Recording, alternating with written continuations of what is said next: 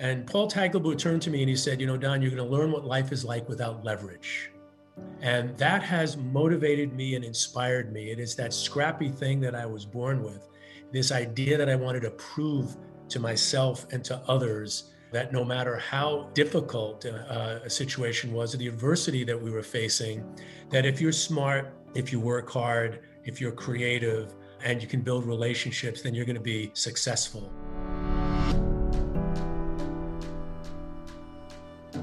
Welcome to Straight Talk, a podcast about big ideas featuring candid discussions with some of the world's foremost thinkers and doers. I'm Hank Paulson, chairman of the Paulson Institute, and today I'm speaking with Don Garber. Don is the commissioner of Major League Soccer, the premier professional soccer league in the United States and Canada. He is also the founder and CEO of Soccer United Marketing, an affiliate of MLS and one of the world's leading commercial and media soccer companies. Under his leadership, MLS has expanded from 10 to 29 clubs, added 25 new owners, and secured long-term broadcast agreements with ESPN, Fox, and Univision, and major broadcasters in Europe, Asia, and South America.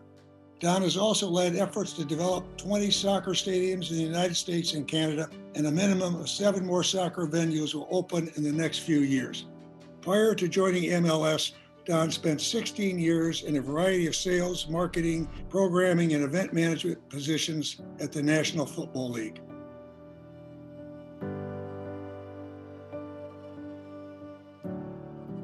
Don, welcome to the podcast. Since the Paulson family owns the Portland Timbers, I've had a ringside seat watching you transform Major League Soccer and manage through the pandemic. So I'm really looking forward to today's discussion. Now, let's start with your early life. What was it like growing up in Queens? What did you learn from your parents? And were you always interested in sports? So, Hank, first, it's great to be able to participate. And it's really a perfect place to start. When I think back at my early days of my life, Hank, growing up in Queens really defined me. I don't think I knew that then, but I certainly know that now that I travel around the world and I interact with so many different people. So I grew up in Queens in the 60s and 70s. And if you grew up as a Queens boy, as we Queens people describe ourselves, there were no pretenses. You were judged by what you were as opposed to who you were.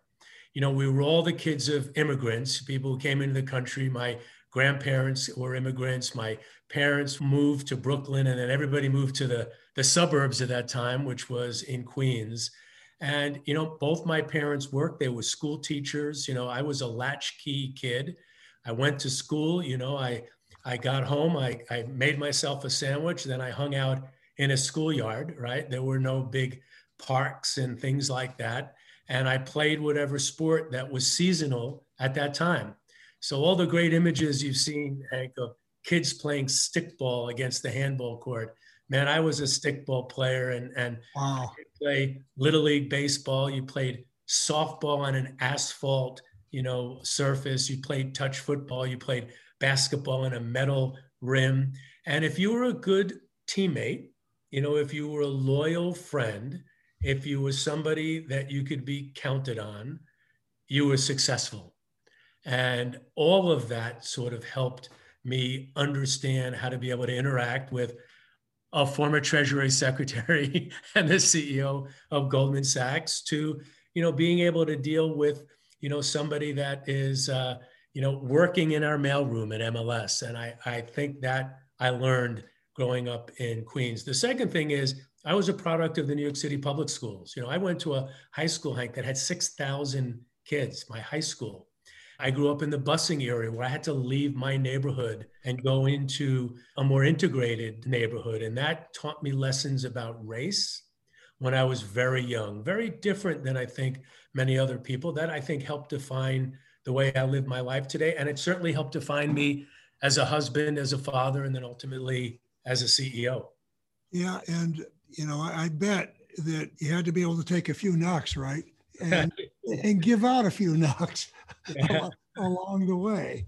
So, and get more. That's very true, Hank. And I know, listen, you and I are close. I mean, I know that, those of us that have had to fight for the things that either we believe in, to fight for what's right, or ultimately to fight, obviously, in a less physical way for those things that really matter. My ability to chart through the complications of running a merging league, particularly in the sport of soccer. I learned all that as a kid, and getting knocked around a bit was important in my life. And you learn, as someone who's a product of public schools and sent my kids to public schools, you learn a lot in a public school because it's not just the academic excellence you need, but it's working with others and working with people from different backgrounds. It's huge. So you moved from NFL to MLS over 20 years ago when soccer was on the brink of failure. Why did you make that jump? Talk a bit about how your career unfolded and how the league has developed. So, Hank, this will be a fun one. And I, most people don't ask. I'm now in pro sports for 34 years, right? So most people don't really ask what happened 34 years ago. I had a very interesting, almost coincidental path. So you asked in the first question, was I a jock? I played sports my whole life. Sports mattered to me. It was a part of my identity, but I never sort of came out of, a college thinking I'd go into the sports industry. I was working in advertising. The sports marketing business had just sort of begun its formation stages. And I was representing an advertiser, M&M Mars, the candy company. Yep. And I was working for an agency. And my last project was for the 1984 Olympics. I took a jar of M&Ms around the country in a truck, and people had to guess how many M&Ms were in the jar, and they won a trip to the 84 Olympics. The 84 games were coming to an end, and the client said, hey, why don't you look at the NFL and see if we could buy a sponsorship? So I made a cold call, and I called up and said, I'm representing M&M Mars. Can we talk about a sponsorship? I went in, and a bunch of really sharp-looking guys in suits and all looking like they had come from Ivy League schools, which they did, by the way, made a pitch. I got back to my office and these guys called me up. I said, man, you guys are aggressive. They said, no, Don, we actually want to talk to you about coming to work for the National Football League. And at that time, they had just started a company that was the marketing arm of the NFL. And I ended up getting a job there, Hank. I was the only non-MBA Ivy League guy. I was the Queens guy. I was the scrappy guy that came in. And I worked in the NFL for 19 years and started in sponsorship. And then I had kind of a shootout, Hank. I never told you this story before. After about 7 years, I had my first child. I was, about 30 years old. And the guy who was running sponsorship, who now is the chairman of Octagon, a big sports marketing firm, said, hey, Don, we decided we're going to give somebody else the top job and you're out. And I said, what do you mean I'm out? I've been doing a great job. And said, no, you're out, Don. I said, well, why don't you give me the weekend to think about what the NFL wasn't doing? I wanted to come up with a plan to get out of sales anyway. And I took that weekend, I came back in and I created a department that in essence was launching all sorts of TV programming and launching sponsorship activation programming and grassroots programming like the relaunch of Pump, Pass, and Kick and entertainment stuff. And I presented it to my boss and he said, Don, this is brilliant. Let's go pitch Paul Tagliabue. And I went into Paul's office, and the most important part of that was the launch of something called the NFL Experience, all the events at the Super Bowl, which they were not doing at that time. The halftime show, not being dancing snowflakes, but maybe a big star. That became Michael Jackson. And then Paul said, I love it. Don, why don't you come back? And I became the guy for Paul that did the new, interesting, exciting, creative things. And when he and Roger Goodell were launching an international division, Paul called me up and said, Don, why don't you start this new division? At that point, I didn't even have a passport. And I said, great, I'll do it. I went back to my wife and said, I got to be on the road for 3 years. And that period of time, I opened up 7 offices and launched their whole division. And I reported to Robert Kraft and Lamar Hunt. And those were the guys that founded Major League Soccer. And I knew that Roger was likely going to be the next commissioner. I'd been in the league almost 20 years at that point. And Robert pulled me aside at an owners meeting. It actually was in Atlanta. Arthur Blank was hosting a party. And he said, hey, Don, we have this league and we have a commissioner. We're looking to make a move. Why don't you come over and be our commissioner? And I barely knew how many soccer players were on the field. But I figured, it was a big challenge. Running an international business for the NFL was a big challenge. Obviously, it was not culturally relevant outside the US. And long story short, they did a deal with Paul. They traded me, Hank, because Paul used to work for the law firm for the North American Soccer League. Paul was a guy that was very close to the sport. And I just said I had nothing to lose, right? I thought it might last a year or two. And that was 21 years ago. So it turned out okay. but to me, you illustrate what I see as the best of business leaders and managers. An entrepreneurial spirit. I always talk about the really great leaders and managers define their job expansively. Or they work in organizations that also encourage them to do that.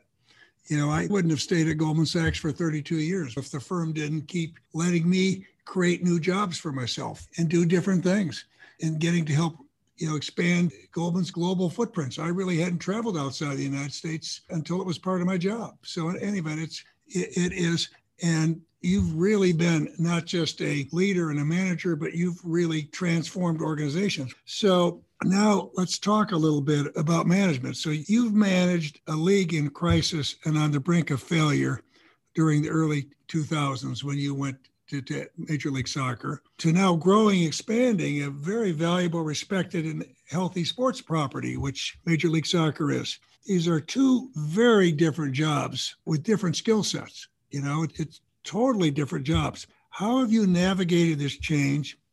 And is this evolution one of the reasons you stayed fresh and haven't burned out despite being nearly commissioner for 20 years? Because the job has changed so much. So Hank, it's a great question. And I also, a story that I don't think I've told before, nobody leaves the National Football League unless they're fired. If you're going to work in sports, you want to work for, the big, most valuable property. But to me, I wanted a career which would be about managing opportunity. And I didn't think if I stayed there longer that I would be able to be creative and innovative and be able to move forward. Jobs and careers, you got to be like a shark. If you don't move, I don't mean move jobs, but constantly move forward, then I don't think you're going to be able to use all of your capacity. So I had an exit interview, which they'd never done before. And I sat with the commissioner and a number of other people around the office. And Paul Tagliabue turned to me and he said, Don, you're going to learn what life is like without leverage. And the idea that I was going from a business where everybody takes your call to now where nobody really is going to want to answer your call. And that has motivated me and inspired me. It is that scrappy thing that I was born with, this idea that I wanted to prove to myself and to others that no matter how difficult a situation was, or the adversity that we were facing, that if you're smart, if you work hard, if you're creative, and you can build relationships, then you're going to be successful. So for me, from the very beginning, Hank, the early days were way more difficult than I thought. I got in there in the first couple of years, we were on the brink of bankruptcy.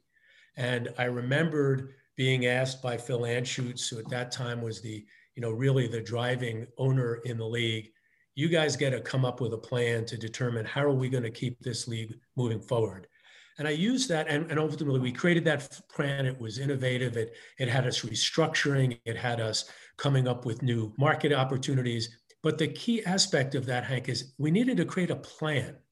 And every successful business person, you can't do this by the seat of your pants.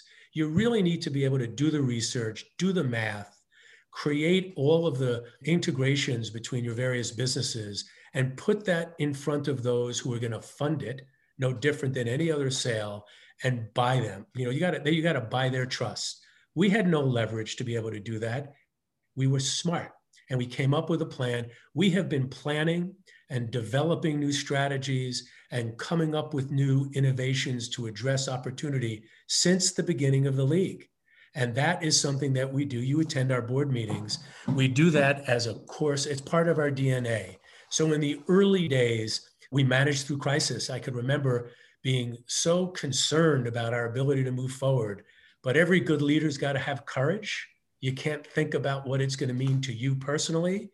You got to think about what it is that you're trying to achieve. So I've said this so many different times before: resiliency, courage, commitment, innovation are the things that have sort of defined the MLS brand for all of us who've been associated with it. And that's what allowed us to get through the bubble in Orlando. It's allowed us to get through restructuring. It's allowed us to get through 9/11. It's allowed us to get through the economic crisis. And it's that, coupled with the commitment of our owners, folks like you and your partners, that was so dedicated to the cause, this cause of building a great Division I soccer league that could be the envy of the world.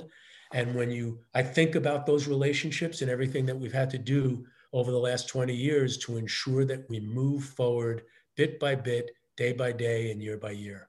And, I'm just going to emphasize one thing you said that is so obvious, but sometimes people just don't do it.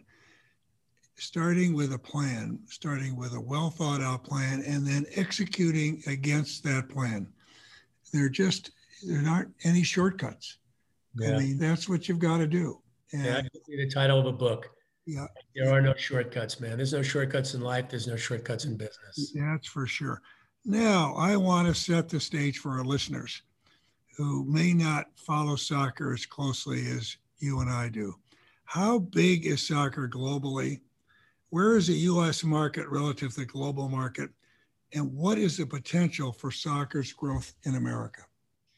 Well, let's start with the sport, and I'll start before I get to the economic description. Soccer, or football as they call it around the world, Hank, is more important in people's lives than sport is in the lives of people here in America. It's so important that it drives governments. I like to say, if you think about soccer in South America or Central America, after the church and their family, there are three things that matter to them. Their family, their church, and their football.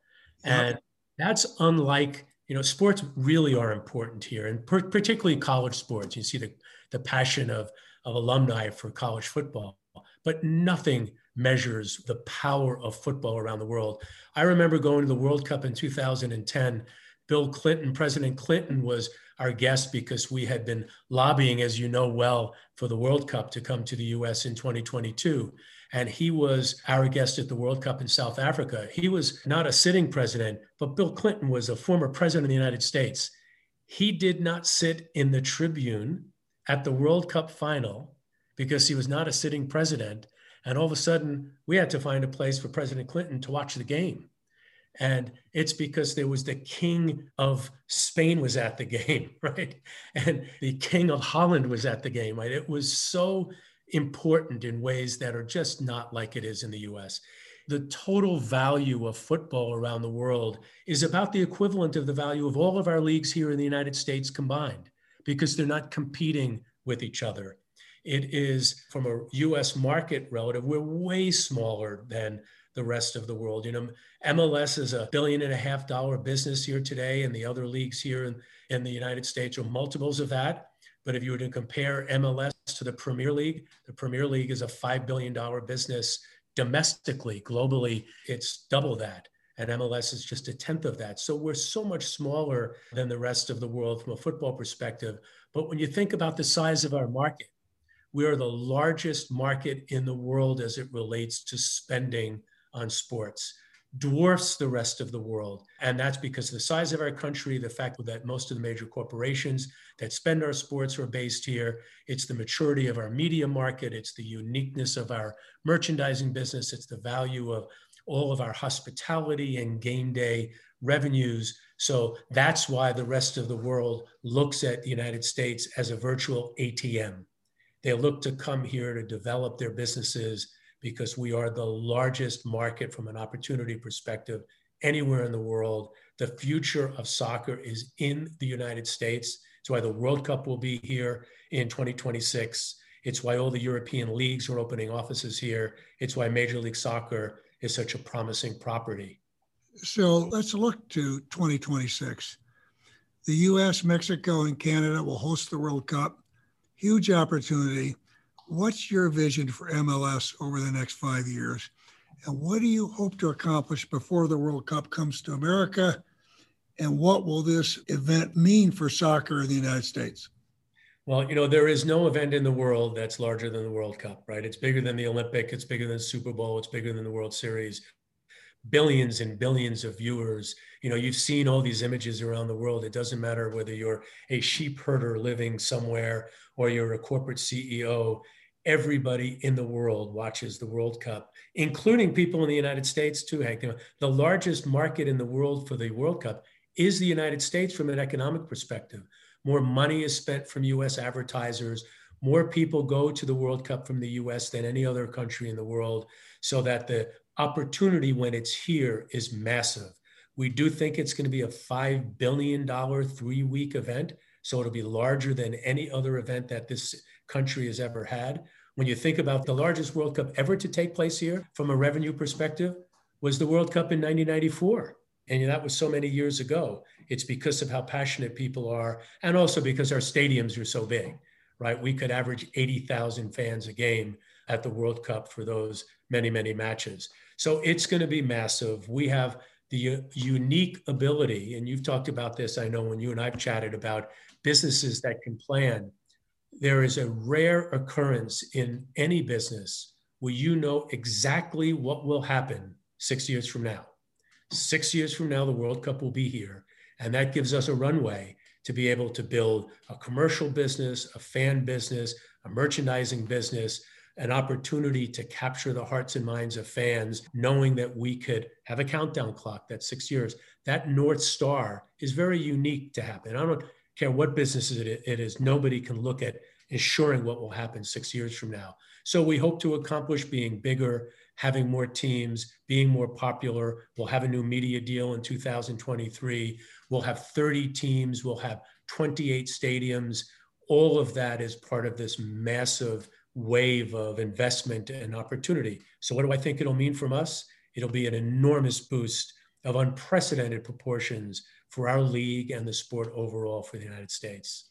So I want to look ahead a bit, and I'm going to get to COVID in a minute, but other than COVID, which is a short-term challenge, what are the biggest challenges for MLS? Competition from Europe. Talked about all the leagues wanting to open up offices in the United States, competition from other sports in the U.S., other obstacles. What do you see as the biggest obstacles Major League Soccer has, to overcome?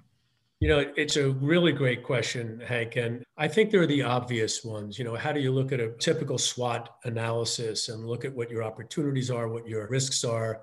So it's obvious that as we become more valuable around the world, the rest of the world, as I said, looks to us for opportunity and looks to extract revenue from this market so that they could further their own goals.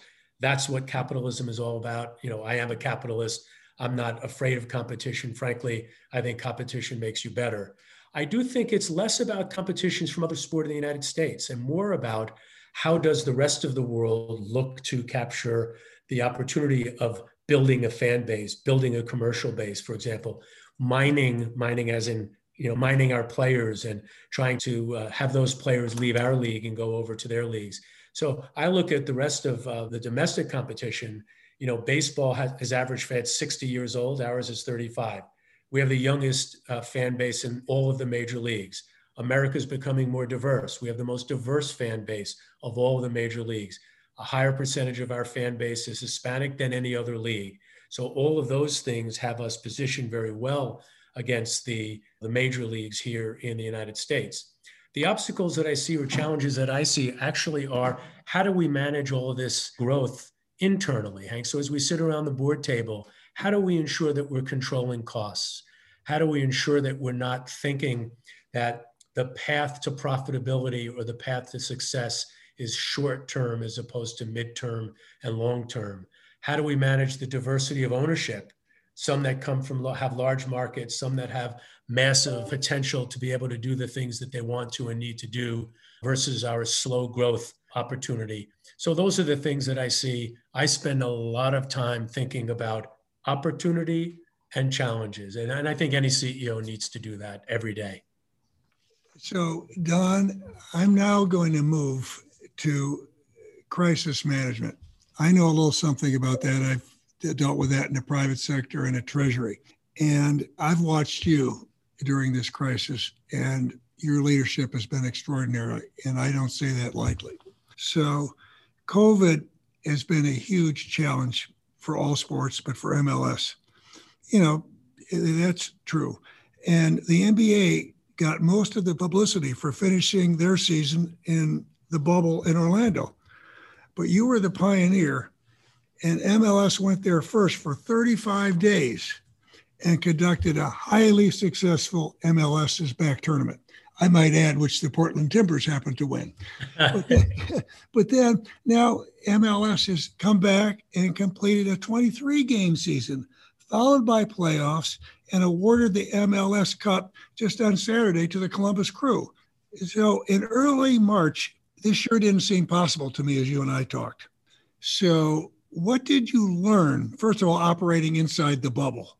You know, just that experience. And then what have you learned about crisis leadership this year? Well, let me start with this was a season like no other for every leader of any business, for any citizen in the world. For us, it was particularly challenging, and as an industry, the live event business, like the restaurant business, has perhaps been hit the hardest by COVID. What was frustrating and a challenge for us in particular, Hank, was this was our 25th season, so nobody ever expected this league to be here, strong, viable, expanding, great owners, lots of popularity in 25 years. So we really had a season-long celebration plan. We had such momentum in 2 weeks of our season. We had 60,000 people at Nashville's opening game, one of our new teams. Our new team in Miami that was 10 years in the making opened up in LA, and it was enormously popular. The Atlanta team had 70,000 fans at their opening game. I mean, we were thinking we were going to be on a roll, and then we shut down. To say that was traumatic is almost an understatement, because beyond having to figure out now what, we had to do things that had never been done before. We had to come up with medical protocols for testing faster than the general public, because we needed to get our players back on the field, and we couldn't do that without widespread testing. We needed to figure out how they would interact with each other. How do we have medical advisors from the infectious disease community as opposed to the cardiac and orthopedic community? Imagine making cold calls to infectious disease doctors so that they could help us with those plans. We knew we needed to get back to play as quickly as possible, and we came up with this idea of a bubble in Orlando. Great that ESPN was our partner. We knew Jimmy Pitaro, the CEO of ESPN, Bob Iger, and they were welcoming us down to their sports park and also to hotels that were empty. And then we executed 51 games in 35 days, which was just impossible to imagine that would happen. So yeah, am I frustrated that we didn't get as much credit as perhaps other leagues? Perhaps, but that's again what we'll talk about when we get to leadership. I try not to spend my time worrying about others, though it secretly pisses me off, right? What we needed to worry about was ultimately, what do we need to do to ensure that we can get it done? Your point was a good one, Hank. Beyond going to the bubble, finishing our regular season and playoffs, and then having a hosted MLS Cup, we were the only league in the world that was able to achieve that. And thankfully, the Wall Street Journal just wrote an article that was reflecting on that, because I think it was a great credit to our owners who supported the plan, you and your partners, our players, who had to go to a bubble and then travel around and do things that were unique. 3 teams that had to play, Canadian teams that had to play in the US. And then ultimately, the idea that we would be able to deliver all this in a safe and healthy way for our players. Innovations to capture revenue. So what did I learn? Learn that all of these things that we were thinking about, like virtual advertising, we said it's time to stop thinking about it. We got to get it done, and we got it done in a few weeks. And I think that will transform the way revenue is generated in our stadiums. The NBA and NHL just announced that they're going to continue that in the early part of the year, and I think we'll continue that as well. So this idea of just tireless focus, like you have told me you did during the financial crisis. You can't go to sleep, You can't get depressed. You just have to have a laser focus on the end game. And then this idea of nothing is impossible, or impossible is nothing.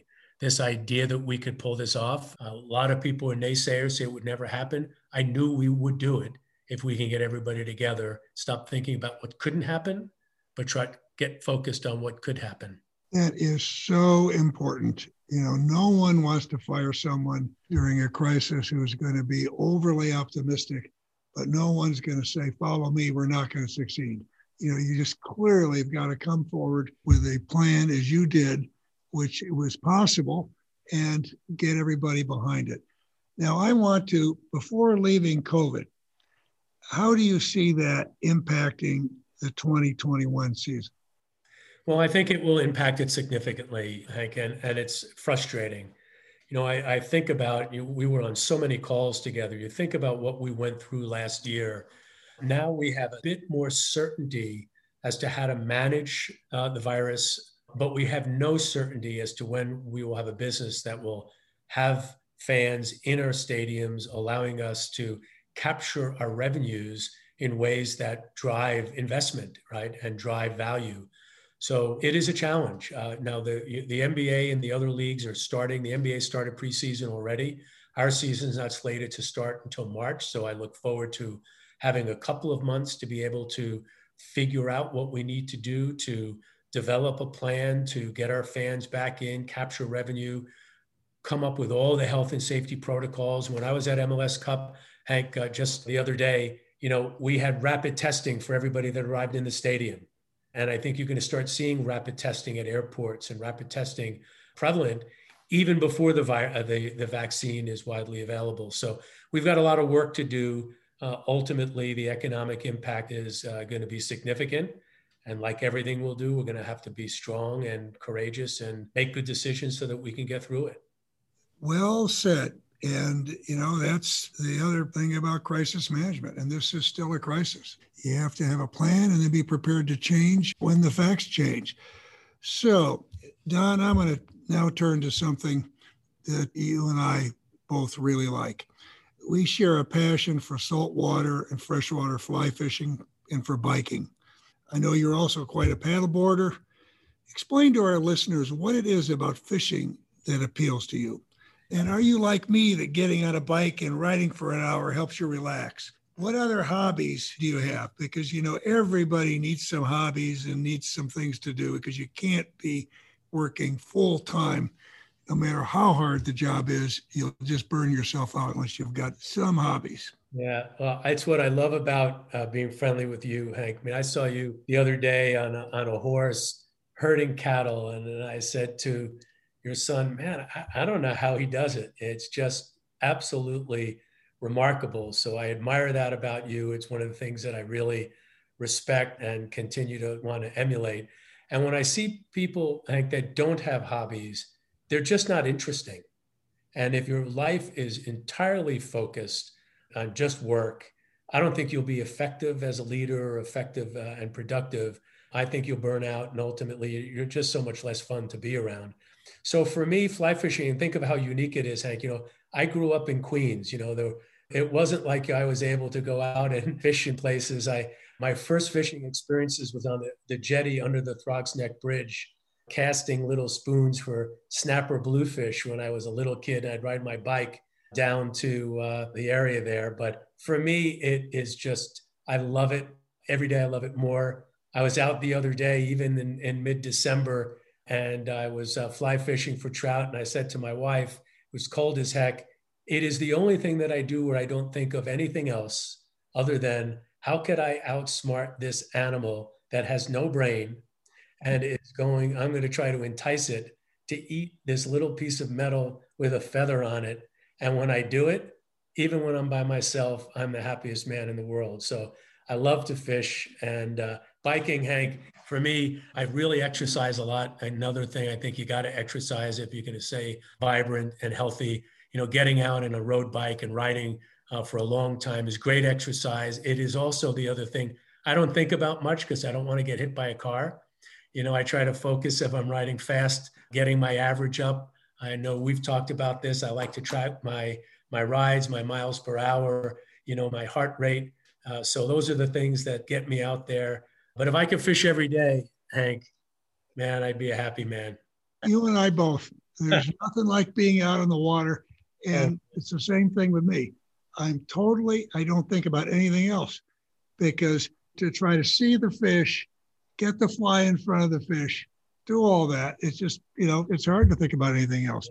I know you got a couple more questions, Hank, but I'm getting my captain's license. So I think the next time we go out, you might have to call me Captain Don. Oh, that's something else. That's something else. So I wouldn't get that, because I'd be so busy thinking about fishing, I'd run aground or I'd forget the tides. I remember the first time I went out in a boat in salt water. You talked about growing up in Queens. I grew up in Illinois.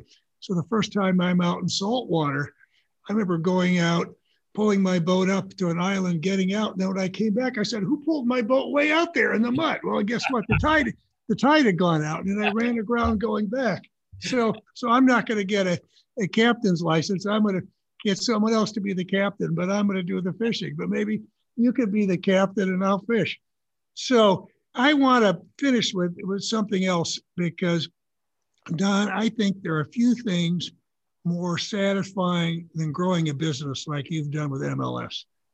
And, I think there's few things you can do that are more worthwhile in terms of the jobs it creates, all the people that you touch. So for the budding entrepreneurs out there, what are the Garber principles for leadership? I want that. And then I want advice for young people interested in sports management. These are two very different questions, because it looks like I know every young kid who's played sports all say, yeah, we want sports management, right? And so let's get to both of them. But first of all, your principles for management. Sure. Hank, I read a lot of books. I've read all yours, and I'm always impressed by how articulate and poignant great leaders are in describing what makes them a good leader. For me, it is more innate. And it's more simplistic, because, as you know me pretty well by now, I think for me, there are only 4 or 5 things that are so basic that probably would make a good book, but they are what I think are most important. I think the best leaders have to be the hardest working person in the room. And you've seen this and have commented on it. And I know that you're this way, Hank. I mean, I've heard this from so many people that I've met who have worked for you. If you can't lead by example and show everyone that there is nothing that you as a leader won't do, that you're asking them to do, then you will never be effective. And I'd feel this way if I was in the military. I thought about that often. I would want to be the person at the head of the platoon, taking people along for the ride, because there's nothing I would ask them to do that I wouldn't do myself.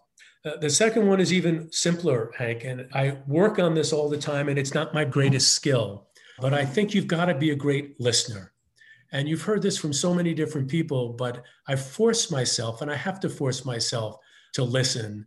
But that input helps define the way I might make decisions. But you also have to have the courage to make the tough decisions when you need to. Get the input, and then basically ensure after you have that input that you're going to make the decision, and then the discussion is over. Right. So the third for me, and I've said this before, and you can see it's a theme with me, you have to believe in the possible. That doesn't mean you've got to be one of these wildly optimistic, Pollyannic people that, don't understand the reality of the challenges you're facing. But if you believe in the possible, and then to our previous point, have the ability to lead those to create the plan, and then have the strength and conviction to get people with yourself to execute it, then you'll never be able to earn the respect of those you're trying to lead. That's the way I think about the board. I come in with plans. I believe that there's nothing we can't achieve, but then, as you know, we're going to the previous 2, work as hard as we can to execute that. And the third for me is, I don't think people should ever underestimate the impact of the way you act in a particular situation and what effect that has on people around you. So this is all the stuff that we're dealing with in life today with CEOs of companies. How you treat people with respect, how you manage your own life. I say to my family, you're the son of somebody who is in, or daughter of somebody who's in the public eye. You need to live your life knowing that everybody is looking at you. Now, I'm a public figure like you were, but if you're the leader of a small company of 5, people still are looking to you to live a good life, to live an ethically based life, and to basically make the right decisions with how you are as a person. The third thing to me is remember, it's never about you. You know, the best leaders are willing to give others the credit. This sounds so simple, but it's so important. And also to take the blame so that you can protect the people around you. You know, you're no different than when you're a parent. You know, you got to put yourself out there and understand that it is never about you. And Hank, I try to think about this all the time. I get a lot of great kudos from people in and around it, but I try to push all of that down to everybody else. And then the last one is, and then I'll get to the sports industry. I know we're taking a little more time than we were supposed to, but I always think that it's all going to work out.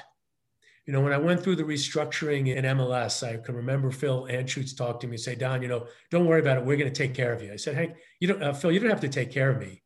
I knew it was going to work out. I just believed that soccer was going to make it. When we went through the pandemic, Hank, I knew we were going to get through it, right? So it's going to work out. So you better have some sense of sort of optimism about what the future is going to hold.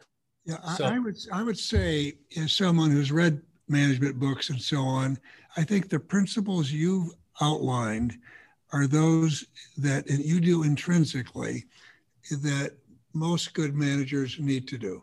And, you know, your last 2 points, you know, your last one, it's hard to find someone, if you don't have an optimistic, positive sentiment, attitude about life in general, you're not going to succeed. You're really not. And people want to work with someone that's positive. And then clearly, you know, caring about people and having it not be about you, that's the key thing. And I want to spend a little bit of time because I can't tell you the number of young kids who love sports, right? So they love sports. So they say, I want to get into sports management. And of course, that's a great thing. And if you've played sports, you've learned teamwork and you've got an empathy, but there's so many of them. You know, I always start off saying, no, what is it you want to do in sports management other than loving sports? So I hear that from a few. You must hear that from a whole lot of people. People say, I've got a son, I've got a daughter, you know, they're interested in sports. Right. So Hank, I think one of the most enjoyable parts of my job is being able to be in a position to get the best and brightest to come into our industry and in essence, transform it from a passion play to one where we're getting those that could help our industry move forward in so many different ways and become more valuable for everyone from a customer perspective, from a stakeholder perspective, and an investor perspective. And I speak to young kids all the time, Hank, and the first thing I tell them is, this is a great industry, not because you're a football fan or a soccer fan, but to your point, an industry where you could work around people, you could be around people that have a shared interest, and then you could work in an environment where you actually can see your byproduct happening every weekend. Now, I'm not diminishing what it might be like to be a banker or to be involved in other industries, but there are very few things that you could do. We can come to work every day and then turn on the television and know that what you did is playing out on the screen day in and day out and year in and year out. So your contributions to a beginning and the middle of the end are something that I like, being an artist or being a musician. That's something that I find really, really enjoyable. The second thing is you actually can make a really good living. And when I got in, it wasn't the case, but now there are so many different aspects of the sports industry. So it is a great career. And what I tell them is it's really hard. It is a really hard industry to get into, but I've never met anybody who couldn't get in if they gave it the time, they did work, they did an internship, perhaps got a advanced degree, and understood that relationships matter. So who you talk to and how you engage and all those informational interviews and taking things away from that and remembering that all of that is part of your education. If you do that and are willing to put in the time, you will get a job in the sports industry. I've never seen anybody who wanted to get in who couldn't. Second thing that I say to them is that the person that you're interacting with today might be your next boss or your next client. So that as you get into the business, and I've learned this, Hank, I mean, People that I've started in the business are now CEOs of companies, or they're politicians, or they're owners, or they're running, media companies that when I started with them, they were just a production assistant. And all of those relationships in sports tend to be those that are the most important. It's probably no different than your relationships in banking, right? I've seen that certainly over the years. Everywhere. I mean, people need to learn that most, whether it's philanthropy, whether it's banking, whether it's government, sports industry, it's about people. It's about relationships, building trust, working with others to get things done, those kinds of skills. And also, as you said earlier, no shortcuts. So I would say, Don, this has been absolutely terrific. So what we're seeing unfold real time, with soccer and sports during the pandemic, and the long-term, short and long-term future of soccer. I think it's all very exciting, and I really appreciate all you're doing right now to build Major League Soccer so it makes a difference for a lot of people. So thank you. Thank you, Hank. It's thanks for your support, your friendship, and for me too, Hank. Thanks for being a great role model. I've learned so much from working alongside you and with you, and understanding what hard work and perseverance and courage is, and understanding when to be tough and when to be accepting that you're not going to get your way all the time, understanding relationships, and also, Hank, understanding that at times you do need to take a deep breath. You got to try to tighten that line and get a fish on the other end of it. I wouldn't be the commissioner if I am here today, Hank, if it wasn't for our relationship. So I really appreciate that very much.